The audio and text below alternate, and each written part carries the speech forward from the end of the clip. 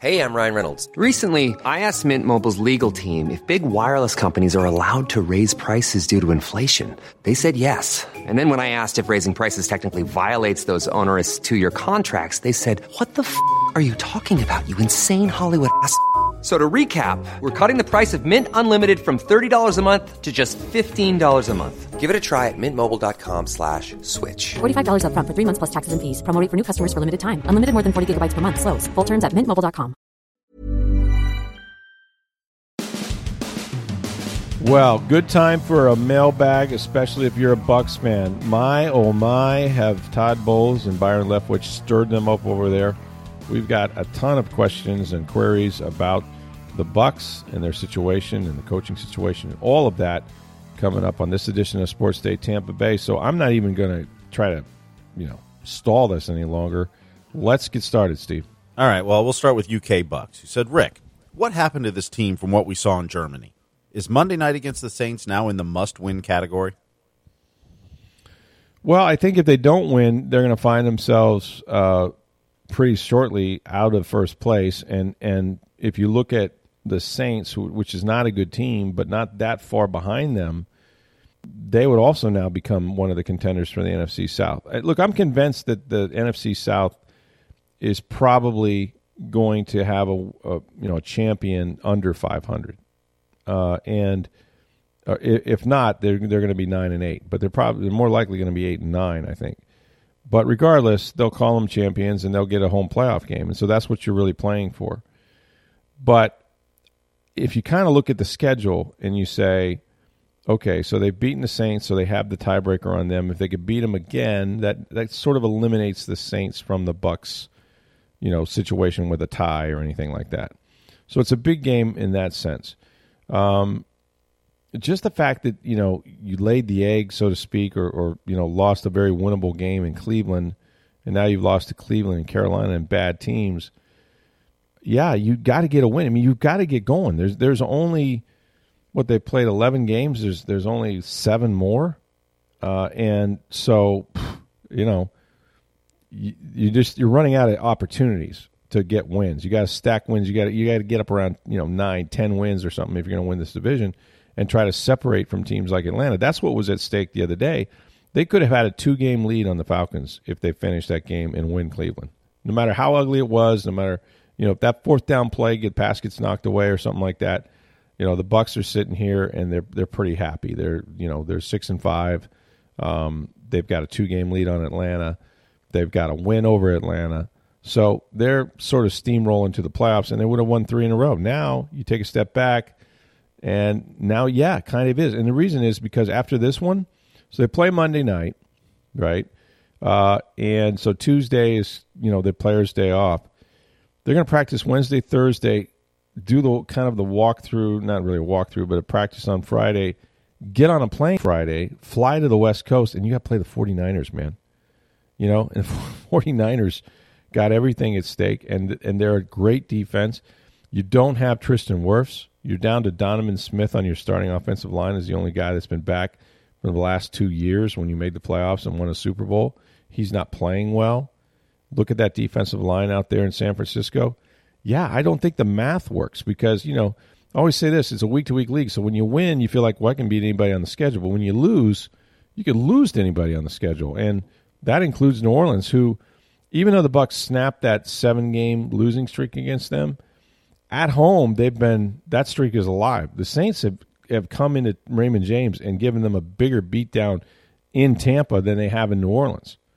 I can remember 34-3 games. I mean, and defensively, that's their strength right now. They're missing some offensive players. Quarterback situation isn't good. Jameis isn't playing. It's Andy Dalton. But defensively, they still got some dudes. I mean, Marshawn Lattimore, gets Mike Evans into such a lather that he's been suspended and ejected, in 2 of those games. So this is a big game. I don't know. Must win usually comes down to if you don't win, you're out of the playoffs. They're not there yet. They're not. There's still enough runway to get this thing off the ground. However, they better start beating the teams that are in their division and dominate their division if they can't win outside of it, so that when they get to tiebreakers and things like that, they have the advantage and they can make the playoffs regardless of what the record is at that point. So, yeah, I don't think it's must win, but it is very critical win.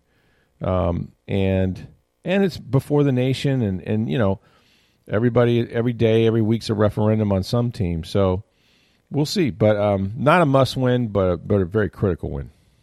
All right, Jim asked, has anyone spoke with or asked Bruce Arians how he feels about this season and his decision to lob the job to Todd Bowles? Dare to take a guess at the Bucs' record thus far had Bruce Arians remained as the head coach?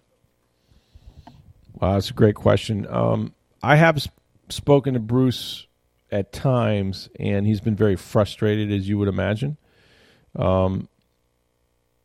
You know, he's very loyal to Byron Leftwich. He's very protective of him, but he also recognized that that's the business, that when you don't win, you're going to get this sort of criticism. Byron tends to pay it no mind the way Bruce did.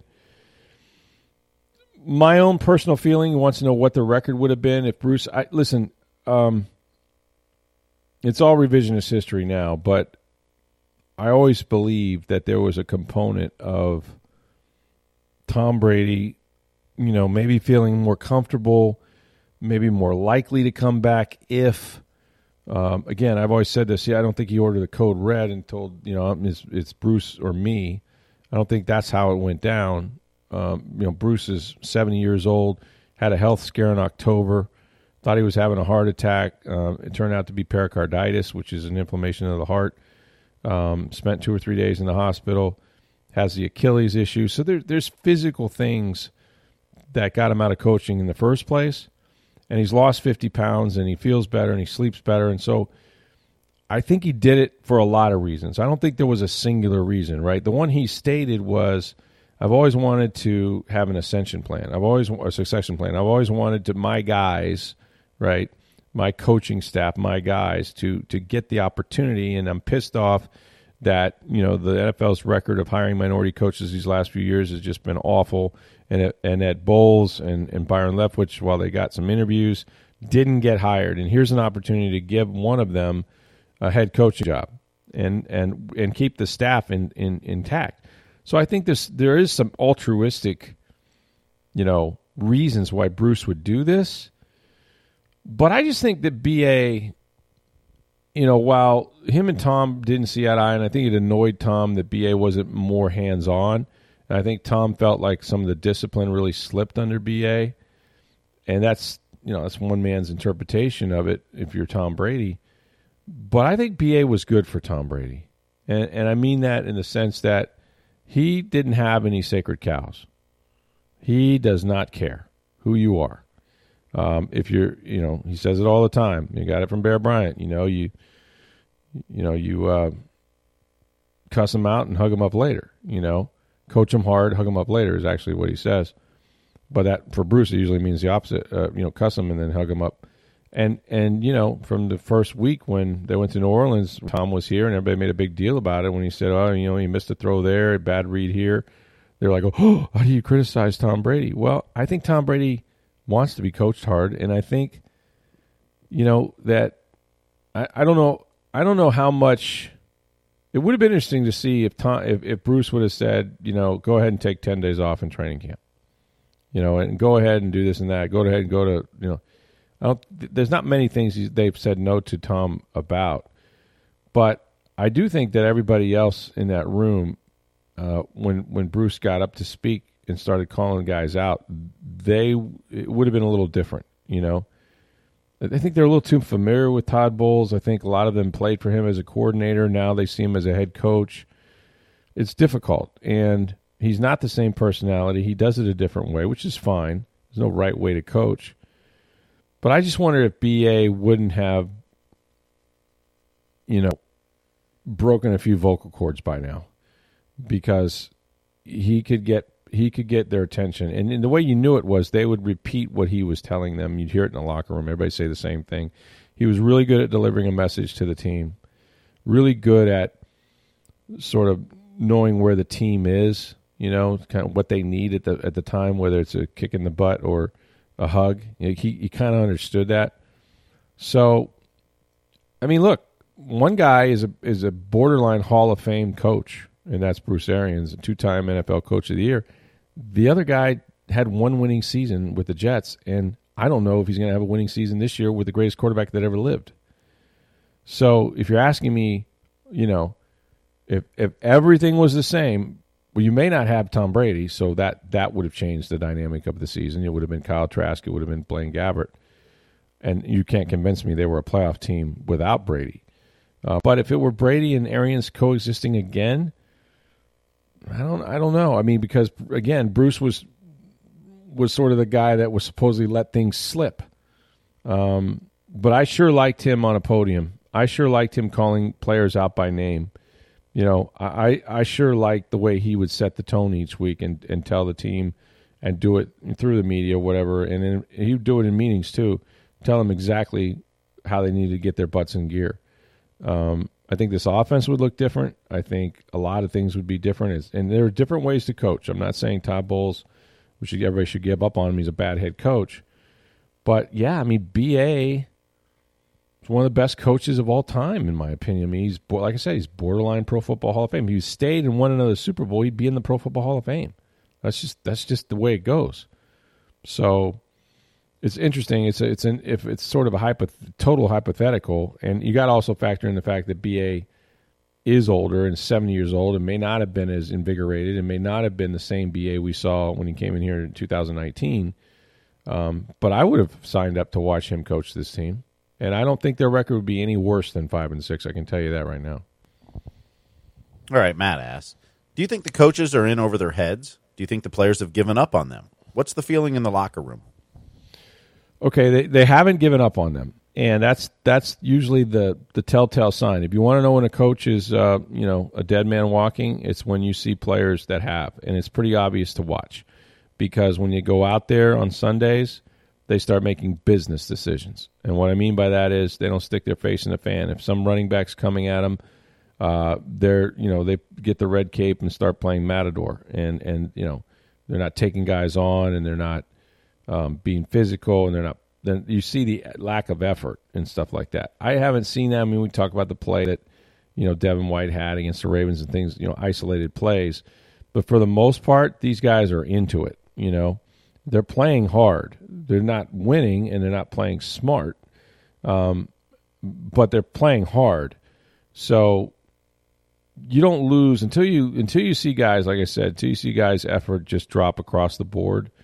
And there'll be one or two, and they're making a mistake because the next coach is evaluating that film too. I mean, this is their job after all, right? Like, we don't always come to work and we're 100% invested in that day. But in the National Football League, you better keep your chin strap on tight, and when you come to work, or you're going to get your block knocked off, and then somebody's going to take your job. Because someone's always going to take your job in the NFL. And so I don't think they're as locked in as they need to be. But, that's on coaches. And I don't think they're over their heads. I think they both they know football, right? It's just football. Like, I'm always interested, this guy, but it is true. They're different jobs, right? This guy's a great defensive coordinator. This guy's a great offense coordinator. You make him a head coach, doom, he stinks. Why? It's not the same job, right? It's just not. Like, it might be a, an indicator that this guy really knows football and we should consider making him a head coach, but just because you go from offensive or defensive coordinator where you excelled doesn't guarantee you success as a head coach, because you set the tone. So much comes before your desk. You're responsible for all of it. There was no offensive coordinator sitting up there when Todd Bowles decided not to call timeout, at the end of regulation. Bowles had to answer for that. That's why you get paid to do it, to make those decisions. Jeff Saturday just made a cataclysm, same kind of thing. He had a bunch of timeouts in his pocket. He could have burned one of them, regrouped, had a critical fourth down play that looked like crap. And he said, well, I just didn't think time was an issue. Well, it was. And you had, you can't go home with those timeouts. So there's a lot that goes on with it. And, they haven't handled some of those situations very well. I mean, I don't know how to sugarcoat. As Bill Parcells has said, you don't have to sit here and predict what guys, we don't have to sit here and go, well, Todd Bowles is the greatest coach, or Todd Bowles is going to be a really good. The record's going to tell you who he is. And right now he's a 5-6 coach with the Bucs. And he had one winning season in 4 years with the Jets. That's who he is, you know? So I don't think they're over their heads because they get football. They get what the job is. They get all that stuff. But there's something lost in translation because if this team is as talented as they say it is, okay, and they say it often, it's not about talent, then it has to be about coaching to some degree. And yet all this entire staff is the same staff that coached and won a Super Bowl, coached and went to the playoffs and won a playoff game. So they're the same guys. But over their heads, no. It's just different, man. It's a different job. All right, we'll continue with our questions. But first, I want to remind you guys, if you want to save money on your electric bill, we have the solution for you. It's May Electric Solar. They're a family-owned and operated business. They've been installing solar electric systems in this area for a dozen years. There's a lot of these companies out there knocking on your door, but May Electric Solar is committed to you for the long term. They guarantee, that's right, guarantee their workmanship with a 30-year labor and services warranty. Something goes wrong, Billy May and his guys are back up there fixing it, no cost to you. Plus, with every installation, you get $750 worth of surge protection for all your appliances. That right there is the May difference. If you visit their Hudson showroom, May Electric displays all their products. They conduct on-site testing.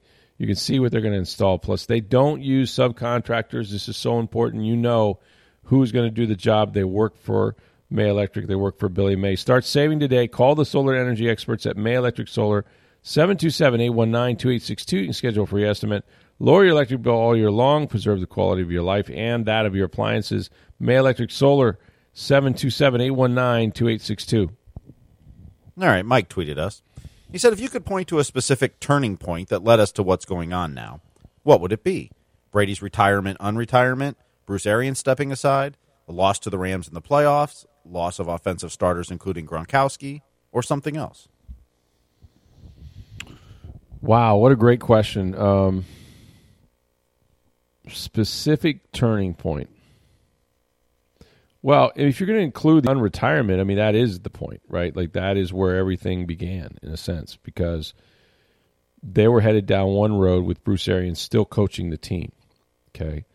And Bruce has stated this, that if Tom had remained out, that he wasn't going to turn it over to anybody. He was going to coach Kyle Trask. He was going to coach Blaine Gabbert because he didn't think it would be fair to hand, that over to a new head coach without Tom Brady, that those two quarterbacks maybe not be ready, to win enough games to get in the playoffs, et cetera. So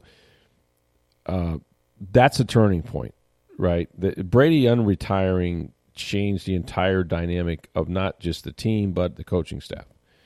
So, and again, didn't order the code red. I don't think he gave him an ultimatum, but he made it known somehow, in my mind, that, you know what, this would be a good time for this. And I think Bruce agreed. However that decision came about, if he woke up one day and said, I'm really tired of coaching, I think I should hand it to Todd, or I don't know. But I know Brady coming back out was a factor. So to me, that's the turning point of this season. The loss in the playoffs last year was supposed to be their inspiration, was supposed to be about communication and accountability and things like that. And they really haven't had it. I also think this, too, that whatever problems, and we know now that Tom and Giselle are divorced, it's a big deal. It's a big deal, man, because the most prepared, and still, he can walk out there tomorrow, the next day, and never practice, and he'd still be the most prepared quarterback in the NFL. Why? Because he's seen everything. No one's played 23 years. You can't give that to Lamar Jackson. You can't give that to Patrick Mahomes, as talented as they are, right? Tom Brady's still the most prepared because of his life experience, his football experience, his six Super Bowl wins now? It's 7 now, isn't it? I don't know. I've lost track. And all the big games he's played in, no one else can get that, right? So he's still, if he rolls out of bed and hits the ground, he's the most prepared quarterback in the NFL. But he could not have had the same routine, the same amount of commitment to preparing because of his personal life. And I think that's a big story, because you hear a lot of things about, how are Mike Evans and him not on the same page? Why hasn't a third receiver emerged? Why is why? Because they haven't practiced, man. I'm going back to Allen Iverson. I know. What are we talking about? We're talking about practice. I know it's important. I do. We're talking about practice, man. But in the NFL, chemistry is such a big thing between quarterbacks and receivers, and trust between Brady and everybody, that he can only build that on the practice field, right? He always says this, I love the game because I love the preparation. I love the process. Well, he abandoned the process. And you can say, well, you only missed like what would have been about 5 or 6 practices, to be honest. Okay, but that's not how Tom Brady used to prepare. Tom Brady didn't take days off. Tom Brady didn't take weeks off during the beginning of training camp, right? So something's different there. And so the personal thing can't be ignored. It just, again, we'll never know what we don't know. But if anybody's been through a divorce, as I have and others, and there's children involved, it is we've seen the weight loss. It is a gut-wrenching, thing that you go through that affects every facet of your life, especially work. It just does. And for us to sit here and act like, and I'm not blaming him. I mean, people have stuff in their life. There's guys on that team that have lost family members, mothers, fathers, brothers, sisters. Like, something happens. They're just not as publicized. We don't write about them all the time. We don't know about them all the time. But in Tom Brady's case, it was New York Post and everywhere else. But so other guys have things they're going to, but not that guy. Like that guy, that was unique. It's his 3rd year. There's a little bit, I think the bloom is off the rose a little bit. These guys are comfortable now. They know him. He's a human being just like they are. But him going through some stuff is also a big part of it. So those two things, him unretiring and then the personal side, I think all of it. And then, we can talk about injuries. So really there's 3 facets, because if you don't lose Ryan Jensen, if you don't lose Shaq Barrett, I'm talking about for the season, right? It's just different, right? The mood, if Ali Marpet doesn't retire, then everything is different. Alex Kappa, sure, you could replace him with Shaq Mason, whatever. But, there's really, it's not the same team. Gronk being gone, right? You can't just dismiss that. Like, the notion that Bowles inherited a Super Bowl team, he didn't. Okay, he didn't. Because there's massive elements of that Super Bowl team and even the playoff team the year before that are gone. They're not in football. And certainly they're not in Tampa. So he didn't inherit that. He inherited a quarterback capable of doing it, but he didn't inherit a Super Bowl team. And I think that was a mistake. Bruce sort of acknowledging that I'm leaving you, Tom Brady, I'm leaving you a Super Bowl team as opposed to one with Kyle Trask and Blaine Gabbert.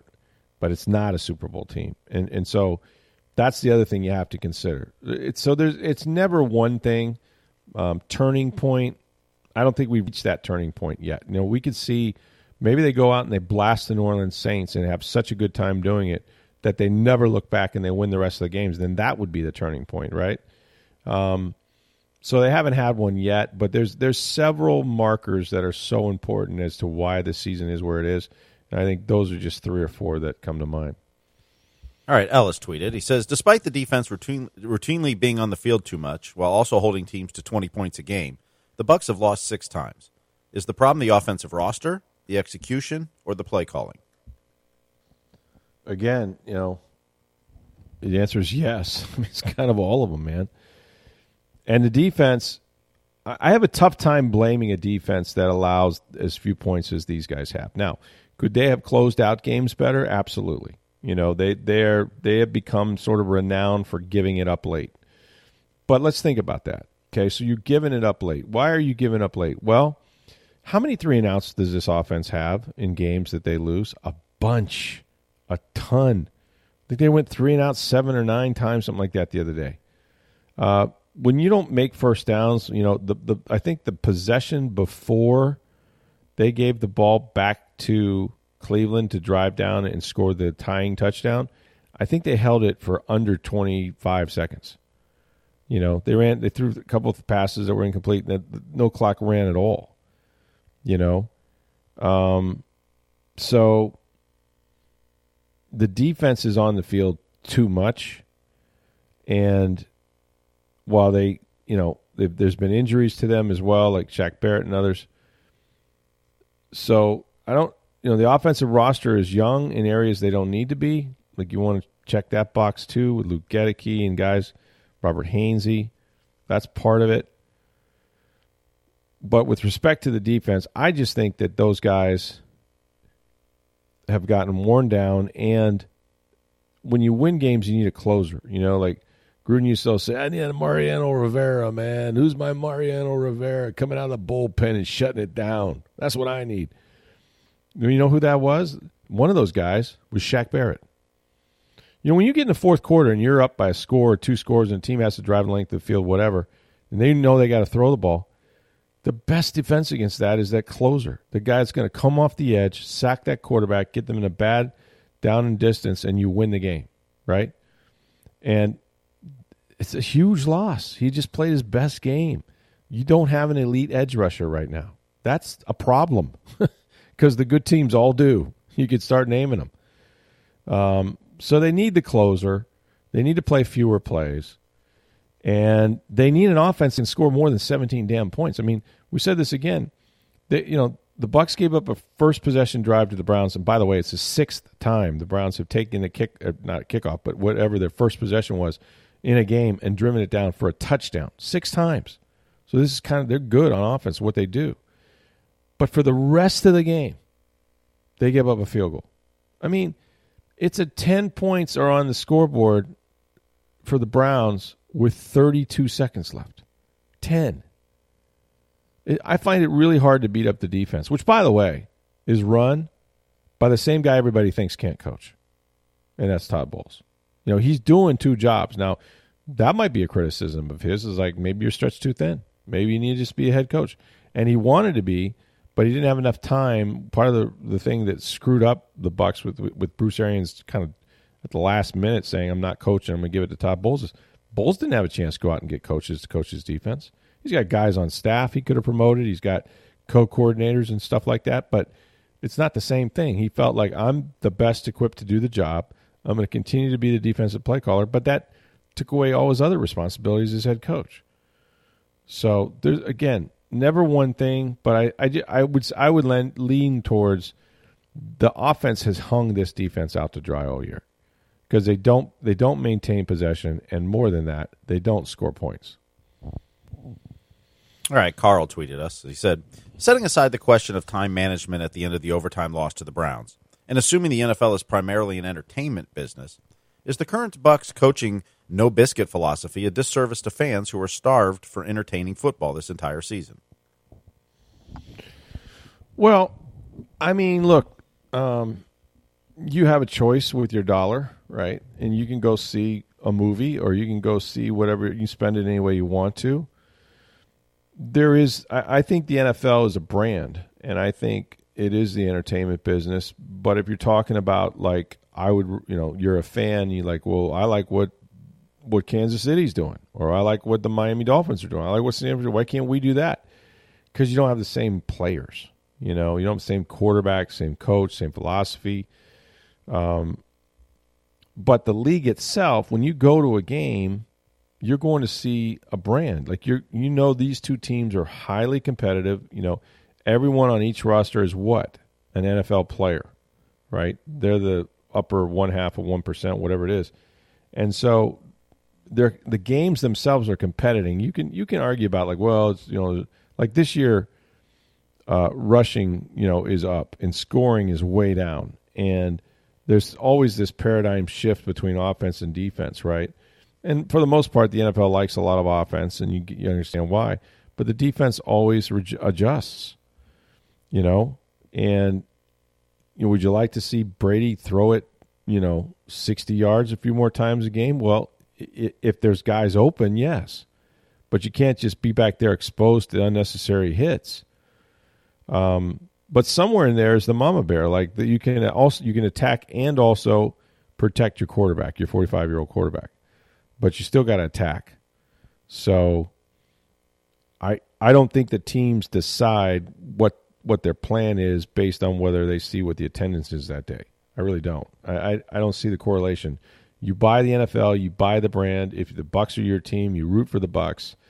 Come hell or high water. And I think if Brady's on the field, it is entertaining because he's still the best that ever did it. And he's still like third in passing yards. And he still has the most – he's going to end up with the most passing attempts in the league this year. So there's lots to be entertained in those games. Of course, if you're a fan, you just want him to win. I get that. But I don't think it necessitates like, oh, let's just throw it every down because there's so many people. The stadium's full. Let's do it.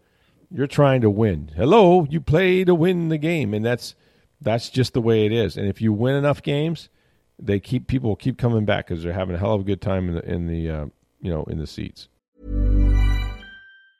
Mom deserves the best, and there's no better place to shop for Mother's Day than Whole Foods Market. They're your destination for unbeatable savings, from premium gifts to show-stopping flowers and irresistible desserts. Start by saving 33% with Prime on all body care and candles. Then get a 15-stem bunch of tulips for just $9.99 each with Prime. Round out Mom's menu with festive rosé, irresistible berry chantilly cake, and more special treats. Come celebrate Mother's Day at Whole Foods Market. All right, Jeff emailed us. He said it's simple. When we hire a proven NFL head coach, we win. Tony Dungy, John Gruden, Bruce Arians. When we reach, Greg Schiano, Lovie Smith, Raheem Morris, Todd Bowles, Byron Leftwich. Seen this movie, it will end badly. Wait till Tom Brady leaves and the cap hits. Well, I was going to say that I think regardless of who the coaches are or have been, when Tom Brady leaves, the cap is hitting. I mean, and it wouldn't have mattered who Tom Brady's coach was, that was going to happen, right? Because you're going to go for it. You're at the end of Brady's career. You didn't expect him to leave New England after 20 years. He came here. It's your obligation to try to put the best team around him to win right now, right? Because there's only right now with a 43, now 45-year-old quarterback. So that has nothing to do with coaching. That's just built in, right? That's in the cake already, so to speak. The other things are that, each coach is different, right? So we've kind of gone through these cycles of who'd you have last, and we've said this about USF. Like, I will bet you $1 to a donut, whoever they hire at USF to replace Jeff Scott, I'll know one thing about him that you can put on his resume right freaking now. And you know what that is? He's been a head coach. He's been a head coach. Whoever they hire will have been a head coach. Why? Because they just did the on-the-job training thing, and it failed miserably. So you always try to get what you don't have, what you didn't have that didn't work, right? You could get a curmudgeonly older coach, and a character of some kind. Like, let's take John Gruden, for example. Now, there's a lot. Here's the other thing. There's a lot of reasons why people go for certain coaches, okay? Mm-hmm. So they had Gruden, and Gruden won a Super Bowl. Yay. People loved him. Bon Jovi's up there playing My Life. And so he's got it rolling. And he wins 3 division titles. But in 6 years, man, the down years were horrible. They were horrible. And he brings in his own GM, and he always wants free agents, and on and on and on and on. And then all of a sudden, the Glazers' priorities changed because they bought Man U. And they've got a huge debt service. And there's 3 uncapped years, which means they can charge $1. They can pay payroll $1 or $300 million. But they didn't have that in the NFL. So they look around and they go, well, we got to get somebody we can control. Somebody that's not like John Gruden. Well, who's not like John Gruden? How about somebody that's never coached before? What if we promote somebody? They won't ask for a lot of money. They won't ask for a lot of free agents. That's how you get Raheem Morris, because he's opposite of John Gruden. So I think teams tend to ride the roller coaster, right? And when it goes crazy, when you have crazy in the building, Greg Schiano, right? Everything was crazy. MRSA, toes on the line, blowing the whistle, all that. Now you want stability, right? I need somebody that knows what it looks like. Somebody that's been there, done that. Like somebody that knows what the Bucs are supposed to look like. Let's get Lovie Smith, a calm, gentler. It reminds me of, like, you had Watergate and Nixon resigns, and they needed Gerald Ford for a couple of years just to calm things the hell down, And so Lovie was sort of their Gerald Ford, if you will. So I think that's more about, when you look at hiring cycles, they're just they kind of run the gamut of what owners feel they need at that time and what they can sell to the public. Well, I also think there's some revisionist history in that post. For instance, he said talk about hiring a proven NFL coach. Tony Dungy wasn't a proven NFL coach when he got hired here. That's absolutely a good point. And Lovie Smith was. I mean, he took Chicago to a Super Bowl, was there for 9 years. Averaged 9.5 wins in Chicago. Now, he didn't do well here, and so you're saying you reached for him, but he had been a proven NFL head coach. Not a reach at all. Yeah. So, I mean, you could say his last few years in Chicago weren't great. Okay, you can make that argument, of course, but he had been a head coach, like you said, for 9 years and went to a Super Bowl. Yeah. No, that's a good point. That is a faulty characterization to put Dungy in the experience category. Never been a head coach. In fact, he didn't interview. He was their third choice here. The first choice was Steve Spurrier, then Jimmy Johnson, or maybe it was Johnson, then Spurrier. And Dungy had not one, not two. He had to have 3 interviews because they were so nonplussed by his interview skills and sort of like, yeah, but he's just kind of a, But the more they talked to him, the more they realized he was the right guy for their job. But he had interviewed for, I think this was his 9th head coaching interview. He'd never gotten hired. So, yeah, not an experienced head coach, to say the least. All right, Joe wrote us. He says, Rick, if the Bucs lose in the first round, what do you think the chances of Todd Bowles getting fired? Maybe he will realize Byron Leftwich needs to hit the road before that, but I'm starting to think his game managing is just as bad as Byron's play calling. Well, at this point, I think maybe the bar he just has to clear is to get to the first round of the playoffs, man. I mean, listen, this could continue to spiral out of control. We might be in a flat spin, Maverick, because we'll be yelling, "Watch the canopy" after a while. Because listen, the expectation, the whole damn ball of wax was built around Tom Brady, Super Bowl, baby. That he ain't playing to get to the playoffs. He's playing to win a Super Bowl, not to play to win a Super Bowl. Okay, only reason he's here. And if you don't believe he can win it, then why are you going out and signing all these free agents? Why are you taking all this debt in future cap years? They're going to be paying for this for 3-4 years down the road. Okay, so it's a zero-sum game, man. It's Super Bowl or bust. It's not playoffs or bust. But if you don't at least get to the first round and win this division, which is the only way they're going to make the playoffs, by the way, they have to win the division. They're not a wild card team. They won't have enough wins. Look at the NFC East right now. It's going to take every team. They all have winning records. They're all in the playoffs. But you have to get that first round game. That's where it starts for Todd Bowles. You fall short of that, anything's possible. Seriously. Blow them out, keep them. Tom retires. Say, well, you can take a sacrificial lamb year with Trask and Gabbert, whatever. But to me, the minimum he has to do, the very minimum, is get in the tournament. You don't get in the tournament, then I would say anything's possible at that point. But the tournament is big. It's really big. And first round and a loss, there's still some ambiguity, right? How did it happen? You fell short of your goal, but you know what? You won the first round a year ago, then lost after the wild card round. Is there really much difference? I mean, Brady will tell you, look, everybody's going home but one team that's happy. They're all unhappy. They all think they underachieved, and they all missed their goal. And it's true. 31 teams are going to be unhappy this year. And he won't be happy unless he's in the big game and wins it. So, but yeah, I would say he's got to get at least to the first round. If he doesn't do that, anything's on the table. All right, Reed wrote us. He said, this question is to take nothing away from Tom Brady because we wouldn't trade these 3 years. But has Brady been knocked down a bit in the Brady versus Belichick argument with this season's play? In the past, he was always elevated lesser players, but now? Or is he getting a pass because of the very suspect offensive line and play calling that he seemed to ask for and got? I actually think that whole thing ended when Brady won a Super Bowl. Think about what he did, right? 20 years in New England. 20 years in New England. And he determines to become a free agent. And he knew going into that last year in New England that he was going to leave because he didn't have a contract. I think Kraft would have kept him. I'm not sure Belichick wanted to.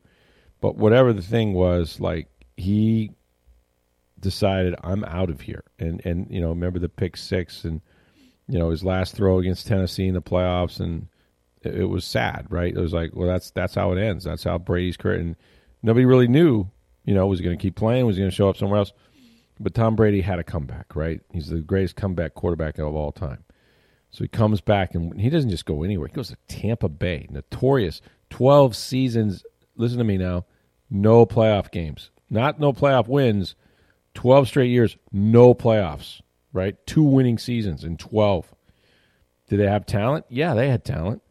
Was in a nice place on the East Coast. It checked a lot of boxes for Tom Brady. But he came to this franchise, one of the losingest franchises in North American pro sports history, right? He took this group during COVID, okay, with a new coach, an entirely new offense that didn't resemble anything he did in New England, led the league in passing, led the league in touchdowns, I believe, and the tape fell on his head at the end of the year, and he won the Super Bowl, first team to do it in their home stadium. It's over for Belichick. If you're playing this game of Belichick versus Brady, over. Did it in the first year with this franchise. So, and what has Belichick done, by the way? I don't see any more rings on his fingers. I see one on Tom's.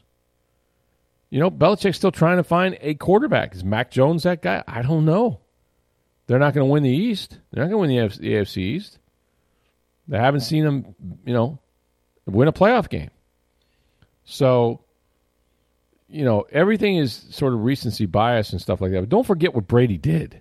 I mean, what Brady did, it's over. That Belichick, and by the way, go check out Belichick's record without Tom Brady.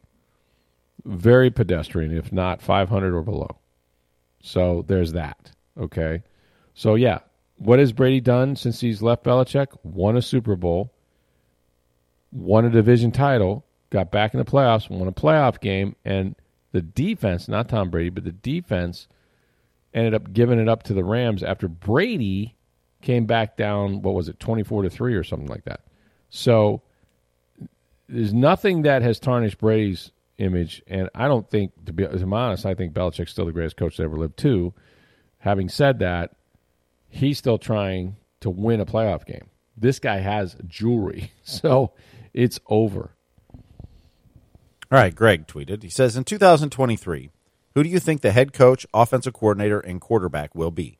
This is a veteran team devoid of leadership, and they've underperformed. How do the Glazers have confidence that this staff can develop young players? Okay, your head coach will be Todd Bowles. I know it's not going to excite a lot of you out there in Sports Day Tampa Bay land, but that's the truth. And I don't have, the crystal ball, or I'd be living in a bigger house and I would, go to Las Vegas every weekend. This is just my guess, okay? I think they'll have a new offensive coordinator. I don't know if it's going to be somebody on the staff. I don't know that Clyde wants to do it. Clyde Christensen, the quarterback's coach. I don't know that, Harold Goodwin wants to do it, the run game coordinator. It could be Thad Lewis, who was going to be the guy that was going to be the offensive play caller if, Byron Leftwich got a head coaching job and Bruce Arians was a coach. If Bruce Arians came back to coach this team because Tom didn't unretire, Thaddeus Lewis was going to be his coordinator, assuming that Byron had moved on. I think at this point, Byron may have to move on. Now, that's not a guarantee either, okay, because we're looking at it through the prism of he's got Tom Brady and the expectations are just what they are. Super Bowl or bust, right? So he looks bad now all of a sudden. When they were scoring 30 points a game for the first 3 years and Byron was a coordinator, no one gave him credit. They gave it to Brady 2 of the last 3 years. It's because, he's got Brady, and Brady's the one that. And so, and then now when they're scoring 18 points a game, it's like, oh, that guy's terrible. Look how bad they are. That's his fault. He's a horrible coordinator. We didn't say anything good about him when he was scoring 30 a game. That was all some other guy. So, having said that, I think one way or the other, whether he gets a head coaching job or he just says, it didn't go well, and again, I could still see them saying, you're the guy to develop a Kyle Trask, or you're the guy to handle a Blaine Gabbert. We like what you do. Go ahead and stick around. If I had to pick one of these guys to leave, it would probably be Byron Leftwich. The quarterback is going to be a combination. It's going to be Gabbert, Trask, Gabbert. Take your pick, in my opinion. Now, they'll look around. They'll try to get a veteran. They'll be in the sweepstakes for a Baker. Maybe they say, hey, let's bring Baker Mayfield down here. Not going to cost us much. Former first-round pick, first overall pick. Like, but with better talent around him in a new environment, somebody, Baker has pedigree. He's going to get another chance. Maybe they bring someone like that. But for the most part, I think they kind of owe it to Trask in a way. In a weird way, I think they owe it to Trask for what he has sat back and endured. And look, they're not going to bring in free agents because they don't have any money. They're going to have to get significantly younger as a team. They have to rebuild it sort of through the draft and around them. So I think Trask is probably the guy to do that. So I would go Bowles. Just for argument's sake, I'll say Thad Lewis and Kyle Trask. And that. And listen, does that excite anybody? No, it doesn't. It's probably 5 or 6 wins, to be honest with you. But I think that's the way they're going to go. I don't think Bowles gets fired. That's just my prediction. All right, Les asked, Rick, should the Bucs look to extend Blaine Gabbert before the season ends? I can't see a way that Brady plays next year, at least not for the Bucs. And if he does move on, as it stands now, Kyle Trask is the only quarterback under contract for next year. Yeah, they won't extend Blaine. Blaine's a year-to-year guy. I don't know whatever opportunities he had after this year, but he's been a free agent each of the last couple of years. He's not played in quite a long time. Made his money as a pick by Jacksonville. But if Gabbert wants to play, and he will, and he keeps himself in tremendous shape, and he's got a gun for an arm, he's now been in the same offense for 3 years, and that's something that he didn't have his previous 8 years or so. He had different coordinators all the time. So he knows this system inside and out. I think you have relative confidence that if Blaine Gabbert hits the market as a free agent and you have an opportunity, right, and Brady's gone, and you say to Blaine, look, we like Kyle Trask. We're going to give him every chance, but we need you to compete. And if you win the job, we'll play you. Gabbert's not getting that anywhere else. No one's going to say, hey, come in, compete for the starting job with this young player. No one's doing that. So to me, you don't have to jump out and sign him to an extension now. But you wait and kind of let the dust settle, see what Tom does, see what the landscape of, and by the same token, if you hired or you made some trade for a quarterback that's established and he's your starter, you don't need Blaine, right? Like, at that point, Trask should be ready to be the backup no matter what. So they won't extend him, but he's definitely going to be in the conversation. All right, Ghost Snarf tweeted, how much of Leonard Fournette's contract is guaranteed in 2023 and 2024? I'm hoping none. He's lost a step. All right, well, I mean, first of all, you can cut any player and take the cap hit, and that's not always a great thing to do because they're over the cap as it is. But what Leonard Fournette really signed, even though I think it was a 3-year deal or is touted as a 3-year deal, is he signed a 2-year, $14 million contract. There's, $1.5 million of dead cap money that could be involved. But basically, he got a roster bonus. He got $4.5 million fully guaranteed, kind of like a signing bonus, if you will. So that's the money in his pocket. That's cash, and then he'll earn the rest of that, half of that this year. So most of his money for this year is already in his pocket. But if you're going to have $14 million, you're out. Your potential out is after next season, after the 2023 season, not 2024. So could you cut him? Yeah. Would you have to pay him something? Sure. And take another cap hit? Not good. But my guess is, unless he becomes a pain in the butt to deal with in meeting rooms, on a practice field, and he has sulked before, my guess is he's going to play at least one more season. After that, I would say no. I don't think he comes back beyond. Now, let's see. He's kind of nicked up now. He missed the last 3 games of the regular season. A year ago, missed the playoff game against Philadelphia. If you start seeing that creeping up, then maybe just, maybe just absorb the dead money and as much of it as you can next year for all these guys, just because you're going to be younger. But seems to me he's still productive enough when healthy that he'll get the second year. He won't get the third year, I don't think, but he'll get 2023. All right, we'll end on this one. And Greg had tweeted us. He says, I'm traveling to Tampa from Costa Rica for the Bucs' next game, which happens to be his 55th birthday. Where's the best place you've ever been to on your birthday to cover a sporting event? And what is the one gift you could give to the Bucs as they finish out this season? My birthday's in May, so I've never traveled with the team or someplace like that to see a sporting event. Where have I been on my birthday? That's great. You got some big sporting events in May you could go to. What, like the Indy 500? What are we talking about? Kentucky Derby, Coca-Cola 600. They've moved, the PGA Championship into May now? Is this a bucket list thing, or is this where I've actually done? He just asked the best place you've been. I'm just saying that, in the future you could go to some big-time My bucket events. list, I do have on my bucket list, and look, it's down on the list, but I do have the Kentucky Derby. I think that'd be fun. That is a blast. One, is it good? Yeah. Because I've never been. Yeah, I hope went, it's good. 3 years? 3 straight years we went. Oh, I hope it's good. Yeah. That's good to hear, because I have a lot of faith that that's a good day. So I'd like to do that. Indy 500, I'm not into racing. I'm sorry. I've been to the Speedway. I'm just kind of okay with it. I'll watch it, and I think it has its place. But so my birthday month is like mostly like baseball and stuff like that. So it's baseball, not like and you got hockey playoffs and NBA playoffs at that time too. So yeah. I mean, I like to travel. I mean, I've been fortunate. I think I've said this on this podcast before. I've gotten to go all over the country, certainly all over the world. Mm-hmm. Do I have a favorite place that I've been? Paris is nice. I mean, we go to Hawaii all the time, so I'm that's sort of my retreat, if you will. It's a long way, and people always go, "Why are we out there? You have a beach here," and it's true. But it's not true. There's nothing like Hawaii, in my opinion.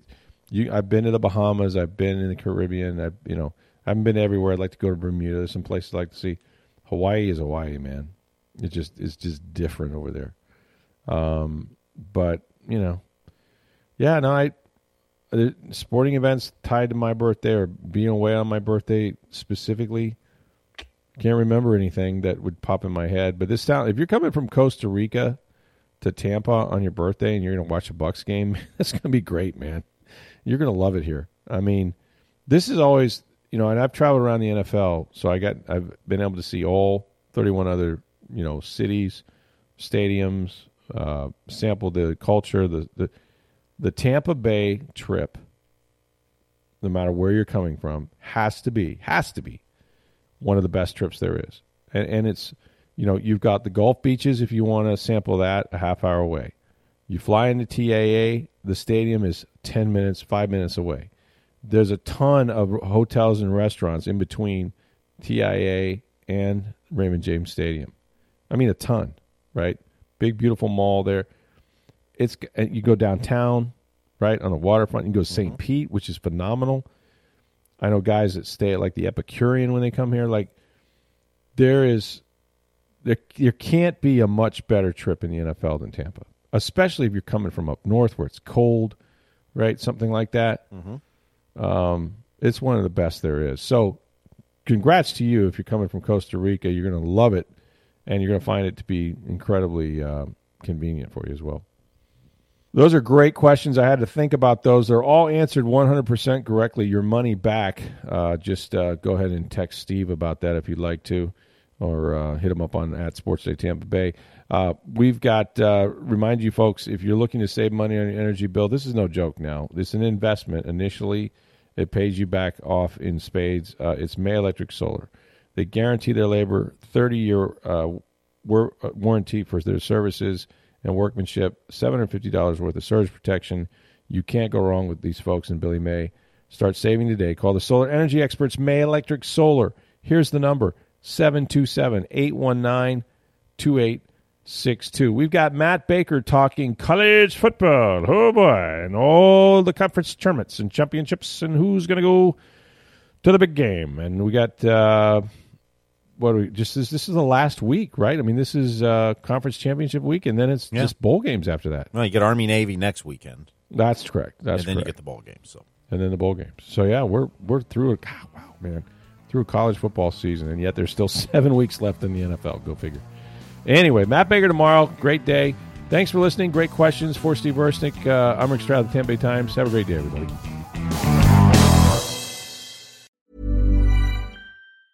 Mom deserves the best, and there's no better place to shop for Mother's Day than Whole Foods Market. They're your destination for unbeatable savings, from premium gifts to show-stopping flowers and irresistible desserts. Start by saving 33% with Prime on all body care and candles. Then get a 15-stem bunch of tulips for just $9.99 each with Prime. Round out Mom's menu with festive rosé, irresistible berry chantilly cake, and more special treats. Come celebrate Mother's Day at Whole Foods Market.